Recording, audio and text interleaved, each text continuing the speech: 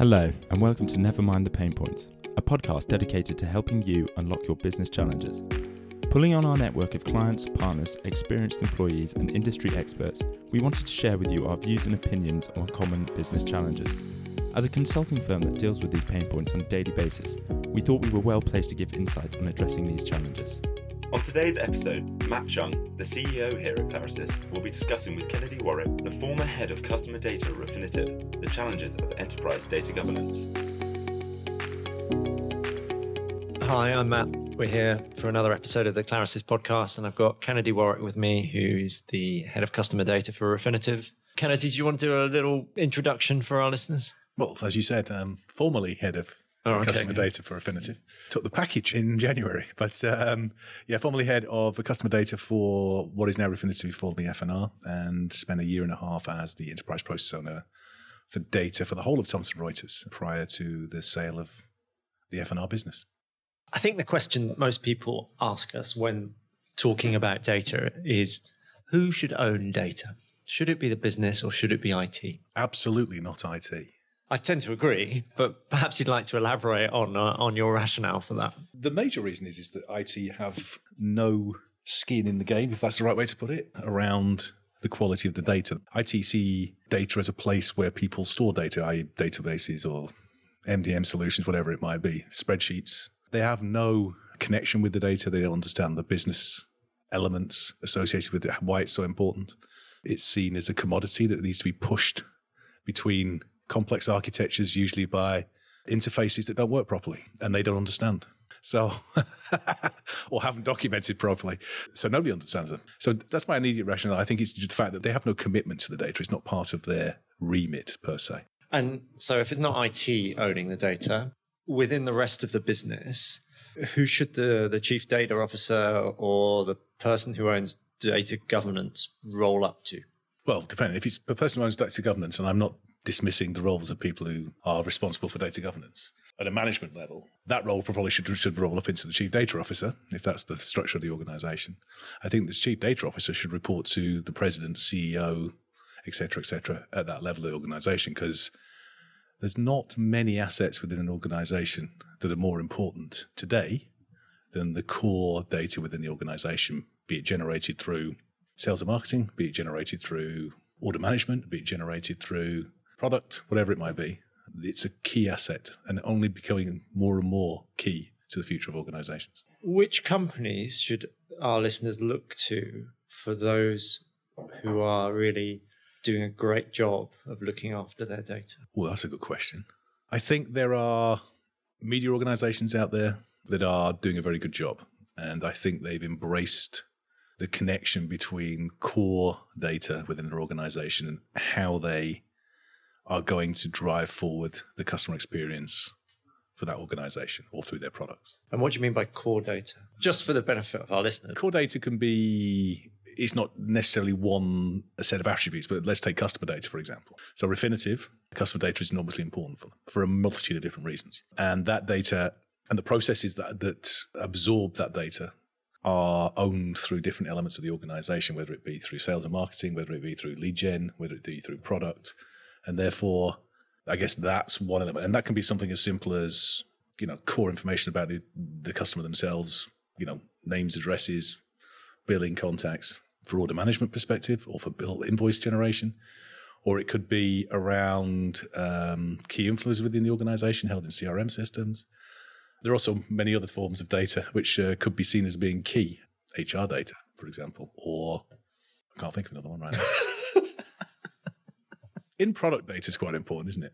In product data? Well, as in usage? Yeah. How a subscriber, for want of a better word, interacts with your product and what, and I hate this phrase, exhaust you get from that usage. Yeah, that's come up more and more recently, actually. And how you use that data to drive better customer experience and potentially how you segment your customers based on the way that they're using the product. And I'm not sure that in the B2B space that people have really started to understand the opportunity properly yet. I think in B2C, there's much more insight certainly, for example, from a web traffic point of view, of heat maps of where people are going on your website, so you can optimize the website. I'm not sure that many B2B organizations are treating it in the same way yet, or have been able to successfully do so yet. And why do we think that is? I would say that a multitude of reasons. One being that B2B is slightly slower at times to look at the end user rather than treating the business as the end customer, thinking about the needs of the actual end user.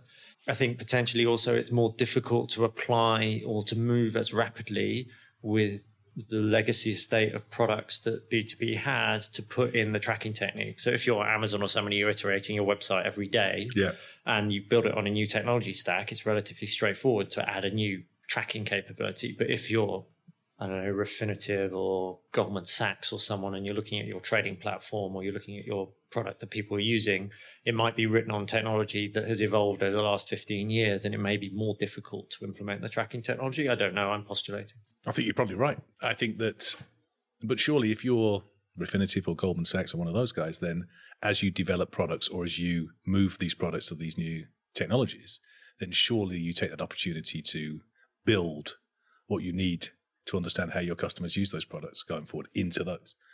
So the fact of the matter is that you can't sit there and say, well, as far as I'm concerned, you can't sit there as a B2B and go, well, we couldn't do it in the past because the technology wouldn't let us do it. So therefore, we're going to keep developing products in this manner on this platform. So at some point, we basically become dinosaurs and people move, we lose customers because we can't provide them with the in-product experience that they're expecting and the sophisticated user will expect to have going forward. I think you're right. I think also that our expectations of customer experience are influenced by how we deal with B2C organizations who have moved the boundary along, right? So you just expect stuff to work, and it's not acceptable for it to kind of be a bit clunky anymore. But that's interesting, right? Because I think if we had this conversation 5-10 years ago, then the conversation would be much more about, well, my buyer customer experience in a B2B organization is what I'm really orientated around, because that's where I see more money to be made and more opportunity. So I know one of the focuses, certainly in the early days at Thomson Reuters, was around, well, how do you drive quality of contact data and customer data so you can make that buyer experience move? So do you think that's one of the big changes, that core customer data, as used to be thought of, master data, etc., getting that to a high quality is now table stakes, and the new opportunity is looking at audience data, at product usage data? Or do you think that there are laggards and leaders across the board where people just really haven't sorted their basic customer data out? I think there's people out there who haven't sorted their basic customer data out. But you can't have one without the other, really, can you? I mean, how can you provide this in-depth experience, sophisticated experience for your customer base if you actually don't know who they are? And that's kind of fundamental basics. And surely that's what everybody should be driving towards, at least initially. And it's a building block. It's a foundational piece. Once you've got that right, then everything goes from there. Yeah. Kennedy's raising his eyebrows, and of course that's obvious territory. So is it not obvious? Well, I think the interesting thing is that you meet a surprising number of people who find getting to basic, for me, customer data quality standards is very difficult. You find people who have multiple databases, no clear system of record, no mastery, and they wonder why their data is bad. And you have people who are kind of just throwing their hands up in the air because they can't seem to make any progress. So I guess, yes, it's obvious to people who have spent lots of time on trying to improve data quality, but maybe not to everyone. Well, fair enough. I guess I've been in the game too long, so it's pretty obvious to me. I mean, the fact of the matter is that it's not really rocket science either. I mean, I know there's some complexity around, legacy architectures and how things have been melded together, so to speak. And if you're an acquisition-driven organization, then you're going to have lots of these problems. But once again, what you've got to do is establish a governance framework, whose responsibility it is to manage that governance framework, to do proper process analysis so you understand and you can document the underlying attribution or the key attributes for a core set of data. So everybody in the organization understands that, and everybody understands who owns it. Right? A thing that used to drive me nuts at Refinitiv and TR at the time was IT developers or people in other parts of the business coming to me, and the famous one that I'll always quote, and I won't say who said it, but I want to move Iran to Europe. Was one of them. And for whatever reason, that individual believed that they had an absolute right to do this because this is where they worked or this is where their core customer base was. With sanction, I'm not sure how that happened, but anyway, we'll ignore that. But that idea that you can turn around in an organization that's got 46,000 people working in it and these enormous complex architectures with these even more complex data flows across it and think that you can demand that Iran be moved into the EMEA structure and everything that entails, if you think about it from a platform system perspective, that's the kind of thing that's going to hamstring you going forward. So it's a corporate asset. Yeah? It should be treated like a corporate asset. Just because you happen to know the guy in Iran that you're selling to, and you think it might be easier for you to be able to achieve something if Iran wasn't in wherever it was, Asia, Middle East, wherever it was, then the idea that you think you can change the whole organization's data structure to reflect that is crazy. Yeah. Yeah, I think it is. And so coming back to that point about it not being that difficult, how long do you think? As a concept, it's not difficult as a concept. As a concept, okay. How would you go about in a company where there's been no data governance? What would you do to get them from chaos to something approaching well managed? You might cut this. Benevolent dictatorship always works.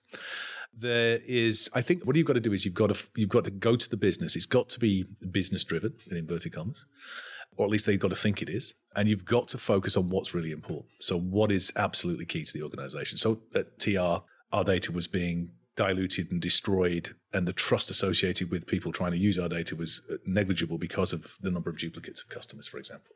And there's a myriad of reasons why that happened. So the immediate focus for us, we picked one battle and we fought that battle. So that was around deduplication of customer data, of core customer data. So that wasn't easy. And we had to come up with a methodology and a plan of how we were going to do that. But we had that single focus and we knew how we were going to achieve it. And it takes time. In tandem with that, or in parallel with that, I had to have the support of the senior executives across the organization, which we didn't always have. But there had to be that. It's almost a bottom-up approach and a top-down approach. It's almost a squeeze, if that makes sense, on the organization as a whole around the story about why this data is so important to us, why we need to get this data to a point where you can trust it. And if you trust it, then you'll embrace it. And then we can start to implement the other elements of what we're trying to achieve, whether it be around validation on the fly, whether it's around getting people to buy into governance because they've seen the result in this initial case, whether it's around moving into other areas or other data sets. So we quite quickly moved into some of the billing data. I mean, not very sexy, very important for the organization and all the benefits that come with that. And the benefits that come with that are huge. It's not just about, well, one of the biggest problems is making sure the invoice gets the individual in question so they can actually pay it. Okay. Now, I think the percentage of returned invoices and the associated lag in payment that goes with any large organization is astonishing. I think most people would be surprised by how big it is. We had a customer who had an average of 90 days late on invoice payment, which we traced back to being largely down to customer data. Yeah, largely down to customer data. And if you think about the millions and millions of pounds, dollars, yen, whatever it is that's associated with that, there's a significant financial benefit to managing and governing core customer data or core data sets that can support you in the ways. It also supports customer experience enormously. There's nothing worse than calling up and somebody saying, I've got a problem with X. Oh yeah, are you Dave Roberts? No, my name's Kennedy Warwick. Oh, sorry. So you're not at Goldman Sachs. No, I'm not at Goldman Sachs. That kind of thing upsets people, yeah, and doesn't lead to a good reputational, well, provides tremendous reputational risk, yeah. I mean, I say this all the time to many, many people. The sophistication of today's customer, be it a B2C or B2B, is significantly higher than it was 10, 15 years ago, as everybody would anticipate. You have to respond. Yeah. If you were fighting the case to a skeptical exec committee, where would you go with your business case? What would be your kind of first thought? Would it be the reduction in debtor days, or would it be customer experience, or maybe cost effectiveness from a sales point of view in terms of not having to deal with duplicates and an employee sat point of view? I think tactically, if I was a new guy on the job, I would do the thing that I would be able to do quickest, which would have some impact of some. So you could turn around within 3 months and go, okay, this is now 75% better. And how would you prove that? Well, you've got to know where you were when you started, and you've got to be able to prove that, through KPIs or through what kind of analytics you're going to provide at the end of it, that's happened. Okay. So, and again, that's not that difficult, especially around simpler data sets. I agree, actually. I think that's one of the big things that has changed in the last 5 years, that actually the ability to measure kind of basic stuff like is email address complete for all of my contacts? Yeah, it becomes really easy, right? Yeah, it's very easy, and you can automate it almost. Yeah. Or you can. And whether it's around, as I said, invoice generation. I mean, with most executive teams, if you can come up with a dollar figure that you can say, if I reduce invoice returns and reduce your debtor days by 10, it equals X $million or whatever it might be, then that's something that is relatively simple for you to be able to prove. I think you have a calculator that proves that to a certain degree. Yeah, we did a piece of work, I think, that said that if you reduce your debtor days by, I don't know, maybe 10%, you release X million of saving from a liquidity point of view. Yeah. Which was staggering, actually. I didn't expect that when we ran that. I think there's a big movement at the moment to monetize data. So how do you generate further income out of what you hold, and how you manage it, and how it might be used elsewhere or within your own organization to improve sales, whatever it might be. But I think there's also enormous opportunities around cost savings. Okay? And I mean, we did a lot of work around process analysis, and especially redesign of key processes. The process generates the data. If the process isn't fit for purpose, is antiquated, is no longer needed, then you're likely to suffer from some data issues associated with it. So if you can redesign, reanalyze your processes, you can probably improve your underlying core data quite quickly as well, or at least have an understanding of where it's going wrong, so then you can measure it and start to push it back into the organization as to how to improve it. I think one of our biggest focuses was around, especially towards the end of my time with Thomson Reuters, was around how do we use machine learning and automation to try and remove the human element to certain key basic processes that provide very simple but key data attributes into our underlying order management system, for example. Maybe give us an example of one of them.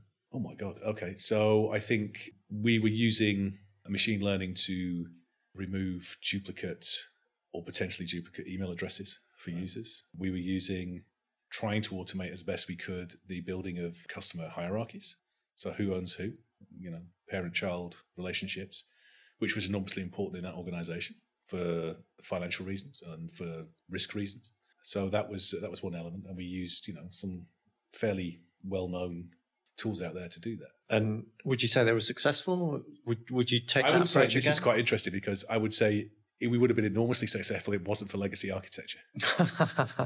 So, if you're running underlying platforms that are 20 years old and you're paying specialist organizations to keep the lights on, then there's certain things you can't do with today's technology around automation and machine learning. It just won't happen. So again, it goes back to that underlying architecture. And this, I guess, is where the data management teams have got to have a very close relationship with the technical teams, with the IT teams, because, the data strategy and the IT strategy in some way has got to be matched up. Yeah. One will lead the other in certain ways. So I think you've got to be close to the IT guys, the technology CTOs.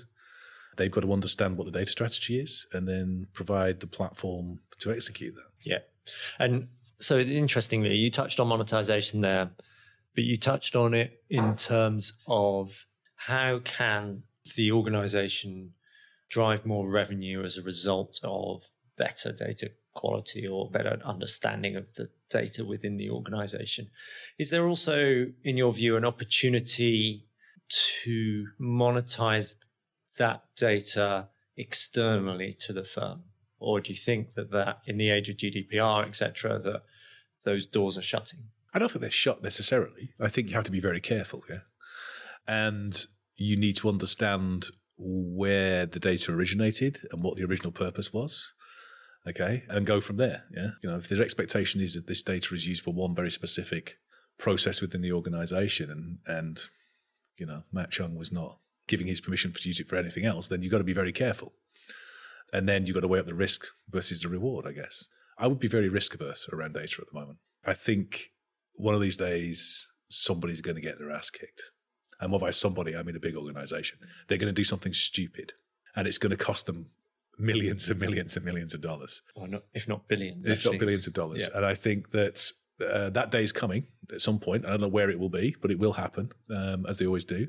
And then everybody else, all their peers, will then adjust themselves to make sure it never happens to them, yeah? Which is the way these things happen. So I would be very careful. I think you've got a lot better chance using it internally to kind of drive cross-sell or opportunities within the organization itself. I think you have to be really careful about selling outside your organization. Yeah, I tend to agree. I think it's often misunderstood that monetization of data doesn't mean selling it outside of the organization. Yes. It means making better use of it as an asset within the organization, because to some extent, it's one of your most important assets. I think one of the other things about it, which I kind of missed, but the point about it is that measurement now has become easy because of the tools that are out there to allow you to do it. So I don't have to have some really clever guy to put together, a set of KPIs for me using God knows what. You can use a Tableau or an Alteryx. You can, train fairly, I'm not trying to be dismissive, kind of mid-range staff to help you in these areas. Okay. And then you can publish them across the organization without any problems whatsoever. It's not like the old days. No. And I think the frequent publication of a stat saying, right, we have moved the bar on email address by 5% over the last week or 6 months or whatever, and the ability to show progress is the thing that motivates people most to buy into the idea that it is working and it is worth investing effort into. Otherwise, you get people kind of going, the data's always terrible. Therefore, I'm going to ignore all the communications that I get about how to improve the data. So you have to be able to show progress. And actually, the tech available now that allows you to do that is quite incredible. And also the demise of the need to have, a stack of servers physically somewhere that you have to install. Yeah, with those forms, when you're having a new one, we get the form and they ask all kinds of questions. You have no idea what they're talking about. Yeah. I mean, to be able to do all of that in the cloud using some of the new tech that is available, perhaps actually maybe that's an interesting point.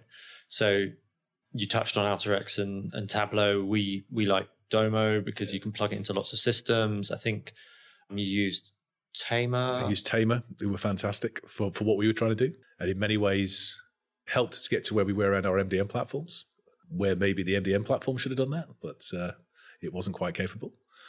And they've got a tremendous product. And because of the way the product works in terms of teaching, often the portal allows you to, add input to the underlying rules, you get exactly what you want, and it's in the cloud. Yeah. So it's all these tools help you get there. I think the one place where I still don't feel there is and this may be vaguely off topic, but anyway, where I haven't come across a tool which has the wow factor is around some of the documentation tools around data governance, et cetera, et cetera. I mean, there's several out there, and they've definitely got better, but I'm still not convinced by any of them, for example. In terms of entity mapping and attributes and stuff like that. Yeah, process flow, et cetera, et cetera.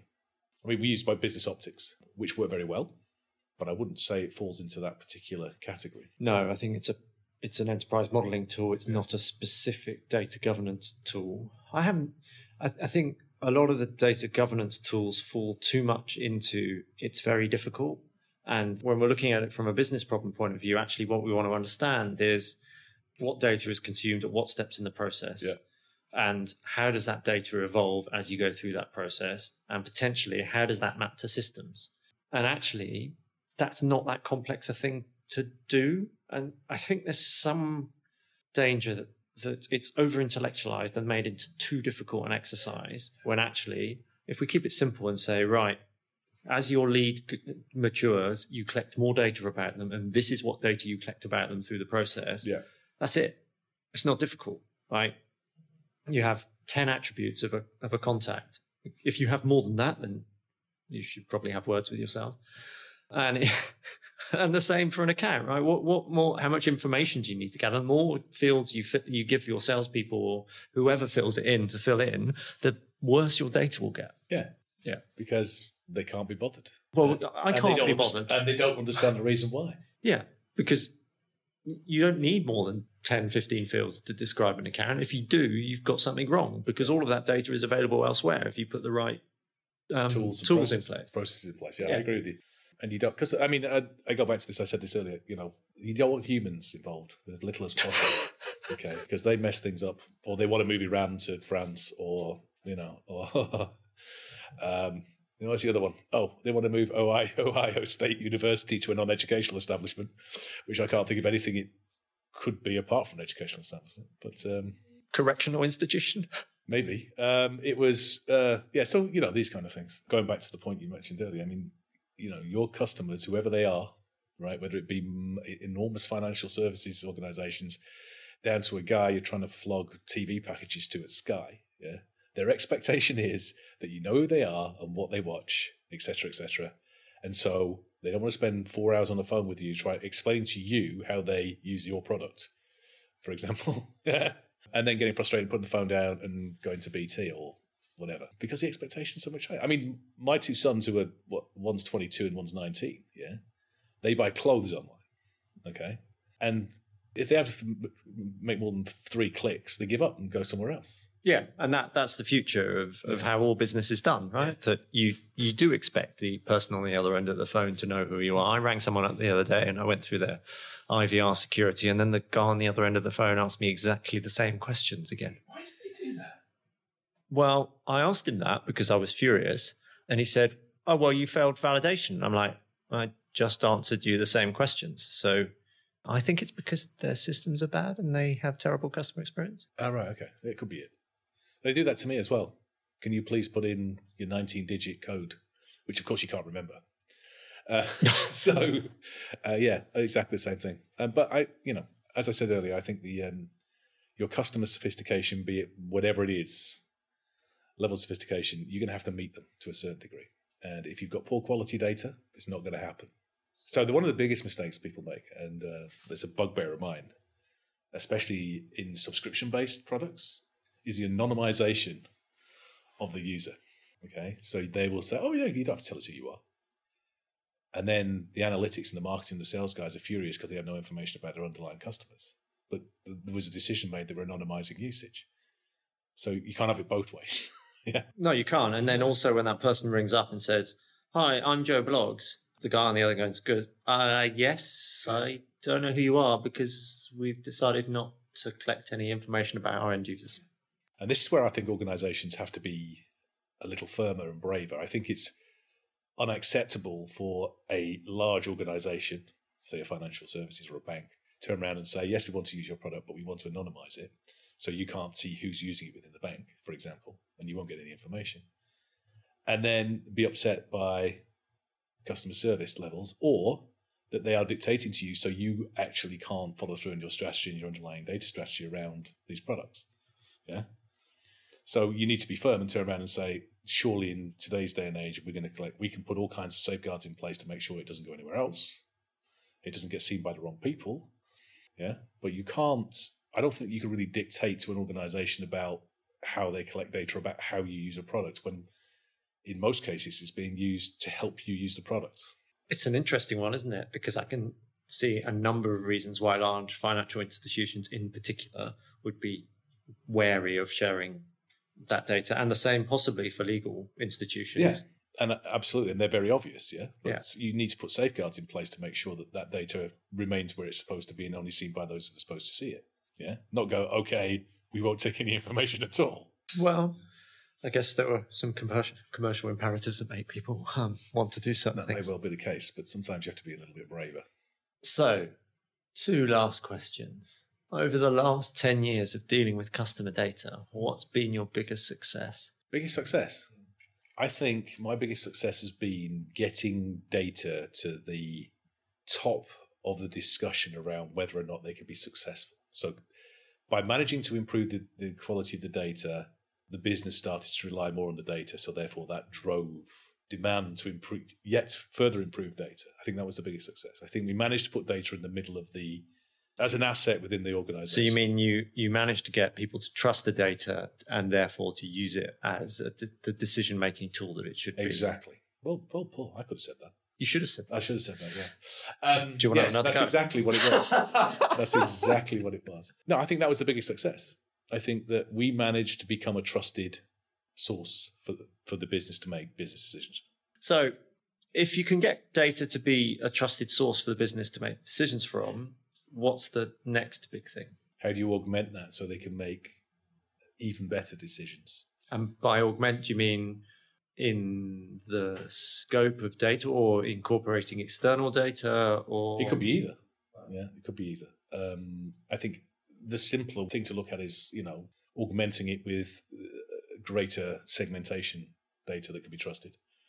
So whether that's adding, I don't know what it might be. It could be product data, it could be usage data, it could be a myriad of different things. You could add permanent IDs so you can track individuals as they move around, those kind of things. That would be quite interesting, wouldn't it? Because actually that is one of the big gaps in B2B at the moment, that your users move and your customers move between different organizations. Yeah, this is interesting because I want to know your thoughts on this. So, contact mastering. Everybody gets customer mastering, everybody gets product mastering. You can argue the wiser one for as to whether the platforms are fit for purpose, or you can actually get your bang for your buck out of it. And there's, many different answers to that.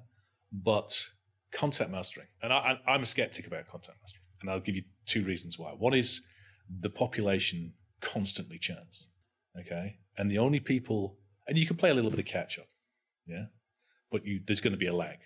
And the other element of it is that the contacts, or those important individuals, they're the best people to manage their own data. So how do you do that? You can buy lists, you can go on LinkedIn, you can scrape wherever the hell you want. Still can't guarantee the quality of it, okay? So surely the future is, how do you get those individuals to engage with you to provide you with the information?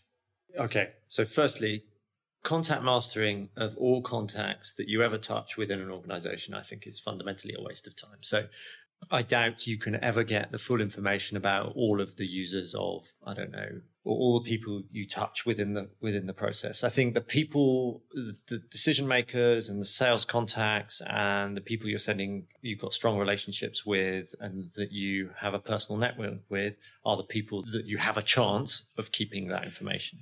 I haven't seen anyone be very successful about it. And also, I think there's an interesting privacy point actually between a relatively detailed level. But if you look at someone's record within a CRM and you see their history with one company and all the activities associated with that, and then that person moves to another company, there's an interesting privacy point about how you deal with that. Yep. Because actually, if you move the person, you have to do something about their historic activities, because otherwise you're potentially breaching confidence by moving their history of commercial deals to a different region, etc. So that's quite interesting on its own. So potentially you need a separate kind of entity to represent the person from the role they had at a particular company, which starts to get just a bit horrible. But then the other thing is that one of the most interesting blockchain things that we've come across has been the idea of people starting to take ownership of their own data and saying, actually, I authorize organization X to have this particular piece of data. And that actually plays to the idea you were suggesting there, where I can say that I'm happy for Clarisys or for Microsoft to have access to my business profile of data. And I'm happy for them to subscribe to that, because actually, as long as I've got my data privacy rules ticked, which means that they're not allowed to contact me unless I contact them, then that's perfectly fine. And actually, that's a good thing, because they don't hold multiple copies of me. There's no risk of them calling me at the wrong place. They are going to have to adhere to data privacy because they've subscribed to that. So I think potentially the power to do a proper solution is out there. Now, whether LinkedIn or Microsoft or I think the firm were called Evernym or Sovereign are going to be able to do that is another question. It's going to require quite a lot of work on everyone's part to make that work.